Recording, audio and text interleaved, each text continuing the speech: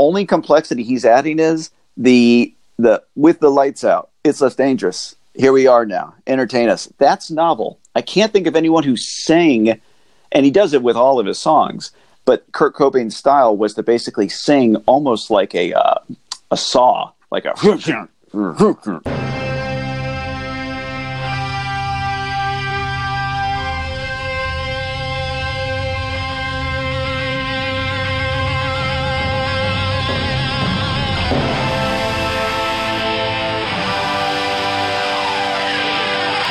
Welcome to the EchoSpire Song Destruct podcast, where we reverse engineer the most influential songs in history. This is a tightly formatted show where we dive into the mechanics of songwriting and production, deconstructing chord structure, song architecture, production design, and arrangements. We rate and review the effectiveness of these song elements, and we evaluate what we can learn from them so that we can become better songwriters and designers. So I have with me today Ryan. Say hello, Ryan. Hello, Brian.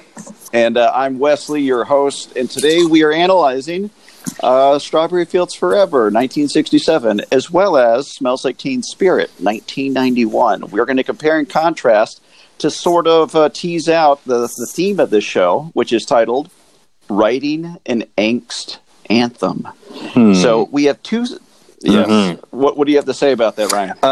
I would love to hear how Strawberry Fields is angsty. So, of course, 1967's version of Angst differs from Smells Like Teen Spirit because it was more introspective versus Kurt Cobain in the generation in 1991 tended to throw things at the wall and scream and moan and complain. So it was a grunge era versus what would be characterized as a psychedelic art rock era. Clearly angsty. So a couple of facts I just want to present the listeners so that you understand some background, some context, the impact of these songs. So Strawberry Fields Forever actually charted at number 8 on the U.S. Billboards. It sold Sgt. Pepper 18 million certified copies. It's the 25th largest selling album of all time, Thriller being number 1 at 47 million certified sales. And over on the other side of the equation, Smells Like Teen Spirit, that sold close to 30 million records. So it's kind of neck and neck with Sgt. Pepper. And Sgt. Pepper has a 30-year head start. Hold on. Yeah. Are you crediting the first singles, which would be Strawberry Fields, and then Penny Lane, I believe was the B-side, as the for selling Sgt. Pepper? But you're not saying that Magical Mystery Tour, you're saying Sgt. Pepper. Okay, correct. I got you. Because Strawberry Fields was released as a single ahead of Sgt. Pepper. Right, yeah. So it, in effect, sold Sgt. Pepper, not Magical Mystery Tour. Interesting fact, right? And probably should have been on Sgt. Pepper, in my opinion. Should have been. Yeah. Okay. Should have been. Maybe. And Smells Like Teen Spirit, as big as an impact as it had, it still only charted number 6 on the Billboard Hot 100. So again, this is one lesson I want the viewers to take away right off the bat, which is, hey, it doesn't matter how big of an impact the song has. It might not actually be charting on the mainstream charts because that's a different audience than necessarily the niche audience that Beatles targeted or Nirvana targeted for their eras. But culturally, they still had huge impacts, much bigger impacts than who was ever number 1 at that time, which was Engelbert Humperdinck or whatever his name was in 67. But there's a difference between, writing something influential versus writing something that sells. So let's just take that, put that into the treasure chest of lessons to be learned on this show so far. Okay, I want to move into the first phase of how we begin to psychoanalyze these songs. I want to start with what I call the blueprint phase. Now, this is going to follow sort of a building a house model. So I got the blueprint phase, I got the foundation. Then I go into the mechanicals, like your electricity and your plumbing, although for our purposes, it's going to be talking about the arrangements, the types of instruments that they use, the types of engineering that was involved. We get into the finishes of the song. The finishes are going to be like different novelties that occur with each element. So, for instance, with Strawberry Fields, every chorus increases in intensity. So we're going to highlight how that actually adds to the arc of the storytelling. And again, this all comes back to writing. So we are not looking at these from any other perspective other than a writer and how to tell an effective story. The last element is going to be open house. In other words, you're selling your house, you got to put some perfume You're in really there. selling this house analogy. Okay. You light a candle. Yeah, take it all the way. Okay. Foundation. So, first phase. Yeah. Blueprint. First Blueprint. Blueprint. Okay, blueprint. Before you lay the foundation, you got to design the song. We're talking about the structure. So Strawberry Fields follows a very conventional but powerful and meaningful chorus. It leads off with the chorus. Now, it has an effective intro, which is an abbreviated verse. That little flute intro is actually an abbreviated verse, but then it smacks you with the chorus, verse, chorus, verse, chorus, verse, chorus. It ends with the chorus. So it's an effective use of the structure for the purpose of writing an anthem, because they are starting out with what matters most, which is Strawberry Fields Forever at the end of the day starts out calm. At the end, it ends forcefully. It becomes dominant. Whereas at the beginning, John Lennon's kind of pondering, what does it all mean? By the end, the answer is Strawberry Fields Forever. In other words, youth forever, forever young. George Martin effectively kind of comes in there and adds more to this, which we'll get into the mechanicals. But the blueprint of the song, I think they knew what they were going for right off the bat. What say you? Well, they definitely couldn't have pulled this off without George Martin. I don't know. I'm sure up until that point, they never spent... From what I know about Strawberry Fields, it's a combination of maybe 3 takes? 3 versions, yeah. 3, okay. And they even had to, I think, slow the tape down and... all that junk. All that stuff that nobody can do, or nobody at the time could do until they did it. Whether to call Strawberry Fields an anthem, I don't know. But we can go into that if you want. I mean, I've never thought about it that way. I've thought of, like... Even though I like Strawberry Fields better, even All You Need Is Love is more of an anthem than Strawberry Fields. In my mind, it's not an anthem, but you said that. I'll tie it in at the end why I believe it is a true anthem. Okay. But staying in the blueprint phase here, I just want to compare it to Smells Like Teen Spirit for a second. So you think Smells Like Teen Spirit starts off with the iconic intro of that riff, which the whole song is layered on F, B flat, G sharp, C sharp. The whole song never breaks. It never changes, What they do effectively is they started out purely on that guitar riff, understanding to the listener that the whole thing is going to ride on that rail. So I characterize this mood in the blueprint phase. If you're a writer sitting down trying to write this song, you're already thinking, well, it's going to be energetic. Once you layer on a little bit of the lyrics, you begin to understand, well, it's going to be threatening. This is going to be angst-ridden. And again, I just want to tie the 2 songs together and say another lesson we can throw into the treasure chest is the power of an iconic intro. How many times have we written songs and you're not thinking about the intro? But that is one of the things that stands apart with any big single that kind of reaches across many different types of audience. It's going to be packaged from beginning to end with a bow tie. I want to move into the foundation phase for now. So foundation, we're laying out the chord structure. We're figuring out the basic melody. Now, in Strawberry Fields, there's a couple of things I want to mention that kind of come to me as novelty items. If you look at the way that John Lennon structures the song, which I'm going to give you a transposed version of this. It starts on E. Let me take you down because we're going B minor 7, Strawberry Fields, C sharp 7, Nothing Is Real, and A, Nothing to Get, C sharp, Hung About, A, Strawberry Fields, Forever, E. That's the basic chorus.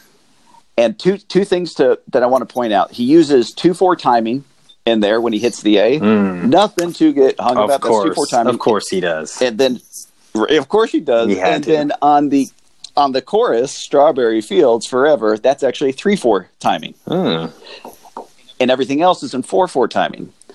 Now, one of the lessons I'm going to take away from this is when you are writing, and especially for writing an anthem, let your light shine.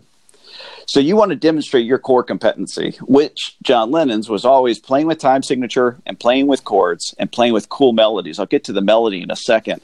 But chorus being better than the verse. Let's just be honest. It is. But let's talk about the verse for a second. So transpose, because this is in a weird key because of the tape slowing down everything. But in the verse, it goes B, living is easy with B, eyes closed, C sharp minor, misunderstanding, B, all you see, A. Right. And then A, B, E, C sharp minor. It does a little box there.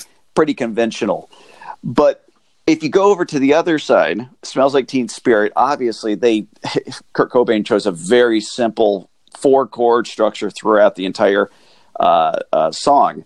What he does choose to do at the foundation level is he chose to phrase in a punctuated way. Now, if I begin to think about any other singer-songwriter before Kurt Cobain, no one really comes to mind, maybe the Pixies, but his entire approach to singing was always punctuated. I would just say that on the foundation, if you were to look and see what kind of melody he's plucking, he's singing on the root note and on the fifth note, which are basically the power chords. If you're looking at a G power chord, it's a G and D.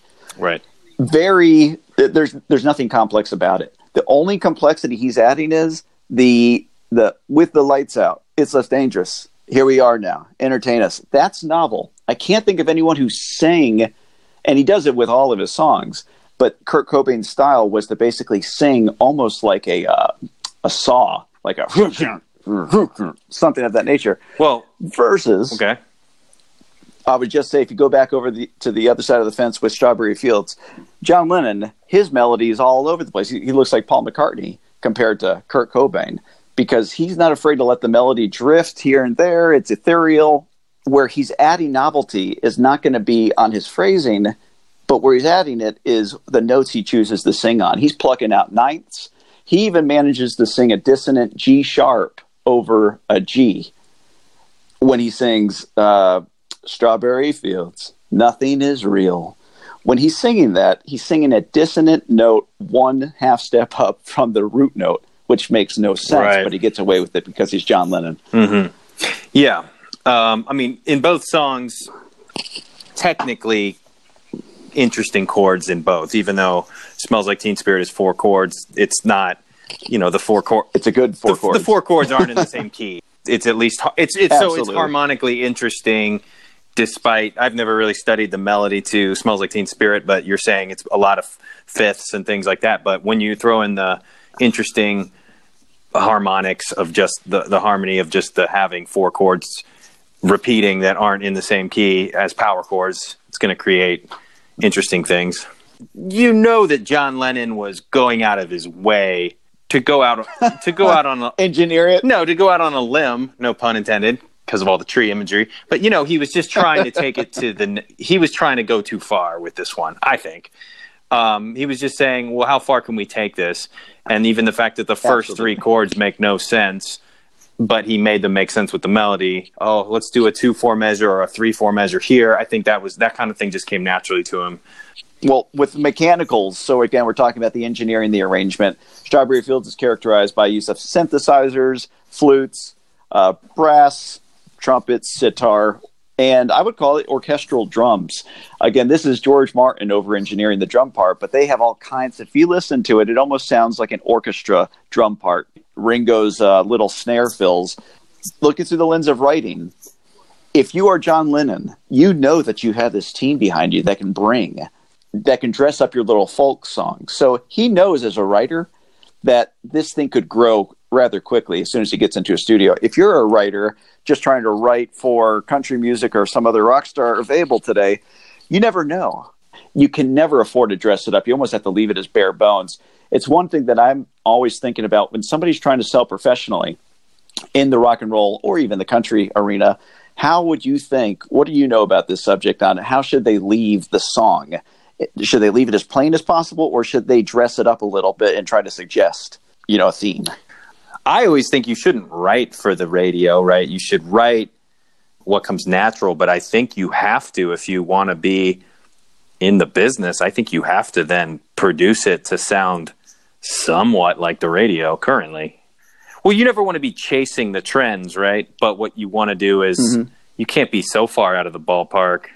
Lesson to be learned from mechanicals is, as you just mentioned, you have to dress the part. So if you're 1967 and if you were writing this on spec, Strawberry Fields, you're writing this on spec and you want to sell it to the Beatles, you would probably dress it up as much as you possibly could. If you had access to the synthesizers, you would dress it up in that.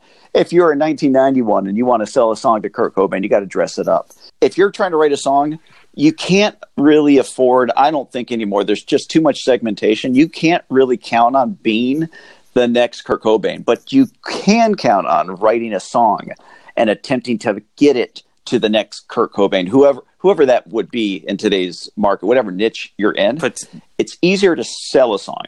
I want to move to the finishes portion. This is where we're getting into your third draft of lyrics as a writer. Strawberry Fields Forever, John Lennon basically touched on the theme of, hey, I'm going to be indecisive in the lyric, inconclusive, but it's going to rise to be a dominant feeling. Every single verse, every single chorus changes arrangement. The first verse starts with guitar. The last verse has no music other than trumpets. Right. And then, of course, Paul McCartney comes in there with his layered melody or his layered harmony for that final chorus. But it's all about building that architecture, becoming more complex as the song goes on. And again, this is a lesson. Always layer. So yes. If you're a writer, yes, you always got to layer as you progress through the song. Well, yeah, a more modern example of that would be what Max Martin says.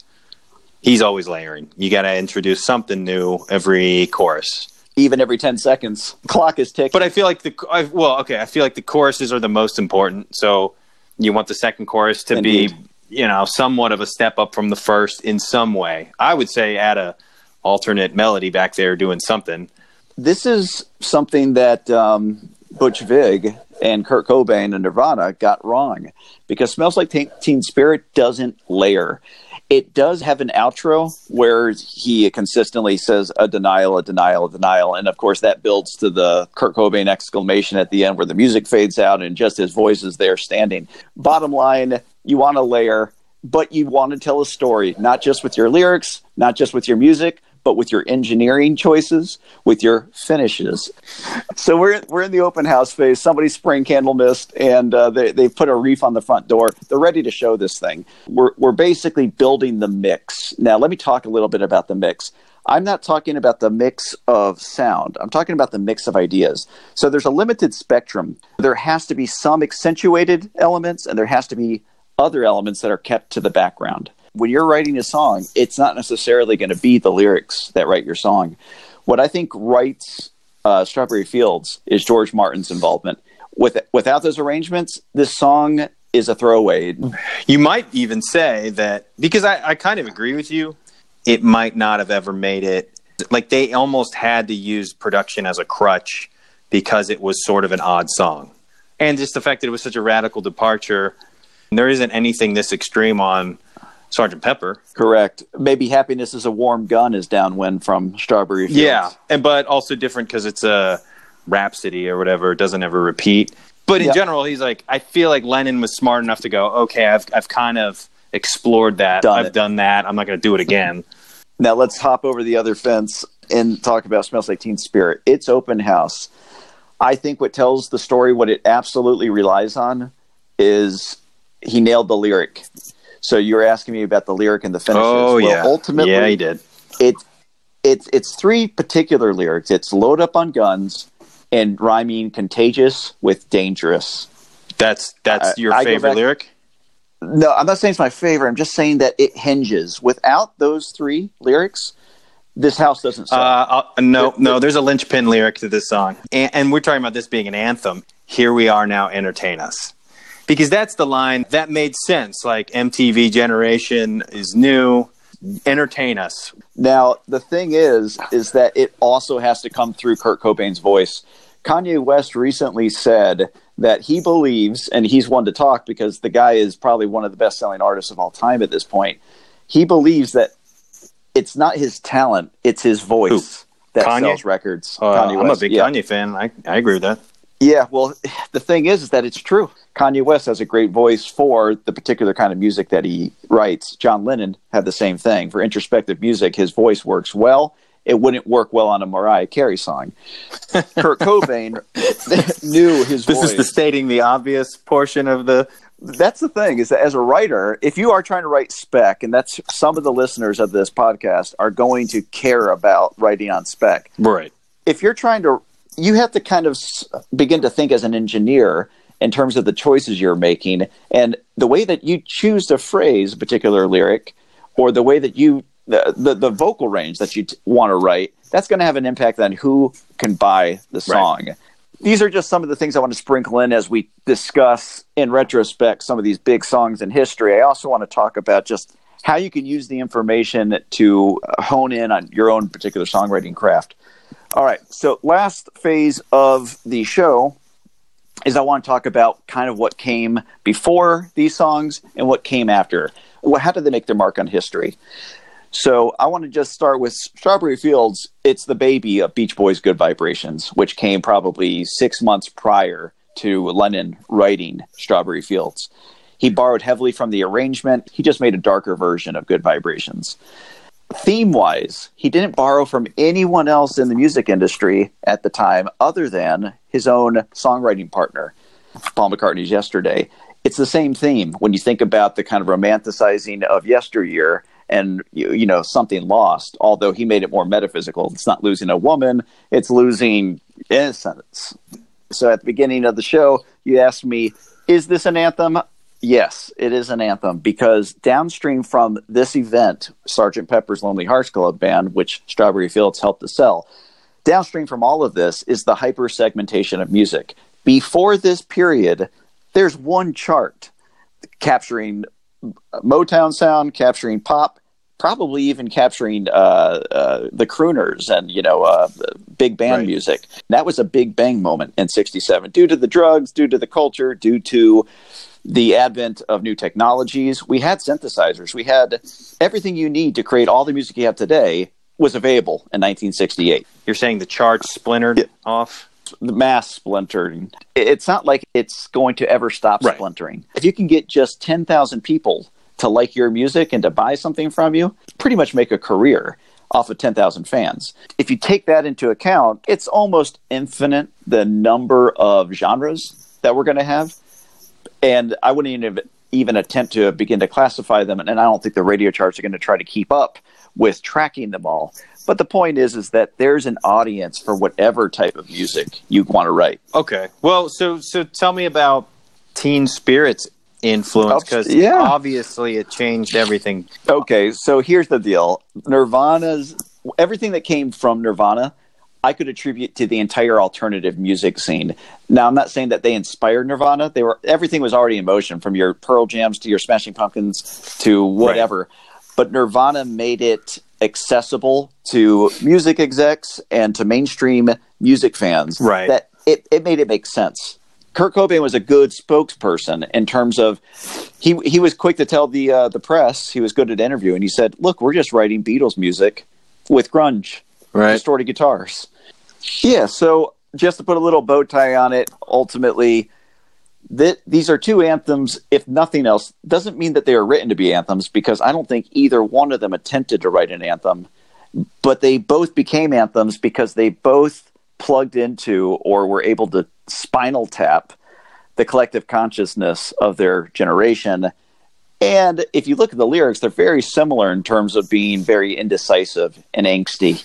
Right. So that's why these kind of surface as anthems. Now, I call them angst-ridden anthems. There's all kinds of anthems out there. You could say that Wang Chung, Everybody Have Fun Tonight, that's an anthem for party music, not for angst. Yeah. Kurt loved opposites, right? So he would just, when he didn't know what else to say, I think he would just throw opposites. It's all over, never mind. Probably in Utero as well. But even in Smells Like Teen Spirit, I'm worse. I think he said, I'm worse at what I do best. Yeah, and like, that was very, he's kind of saying nothing on purpose, but it's cool. I mean, it's great poetry, you know. Yes, and he, kind of part of the finishes of the song, he likes to rely on contrast. So he goes from loud to very quiet on his transitions from chorus to verse or whatever. Right. That, again, irony or the use of dynamics, that is a big part of songwriting or writing any story, be it on film or fiction or nonfiction. It's all about contrast. But I do want to say that next week's episode, check this out. This is what I have planned. We're going to discuss Air That I Breathe by the Hollies and Creep by Radiohead, Tom York, 1993 versus 1972. Are you always going to do a 60s and a 90s, or what's the deal? Not always. I might do a rap song compared to a rock and roll song, but there will always be some kind of pivotal relationship between the songs. With these particular two, you're looking at Albert Hammond actually wrote it. It was covered by the Hollies. Albert Hammond famously is the dad of the Strokes guitar player. Yeah, Albert Hammond Jr. Yep, he wrote, what was it, Never Rains in California. On that same album, he had Air That I Breathe, which the Hollies liked, they covered, and they made it much more popular than he ever would have. And of course, 21 years later, Creep basically samples it. Not really, but they admitted to sampling it on a TV show to be funny, and then they got sued. So now they have to pay royalties all the time. I didn't know that. Yeah, so that's what we're going to discuss, but I do want to thank the listeners for listening. And again, just to remind the listeners, this whole podcast is in support of EchoSpire, which is a project I hope to release in 2020 that will gamify the writing experience for songwriters of any genre. So there's more to be told on that front as I get closer to releasing the technology. But thanks for listening, and we'll see you next time.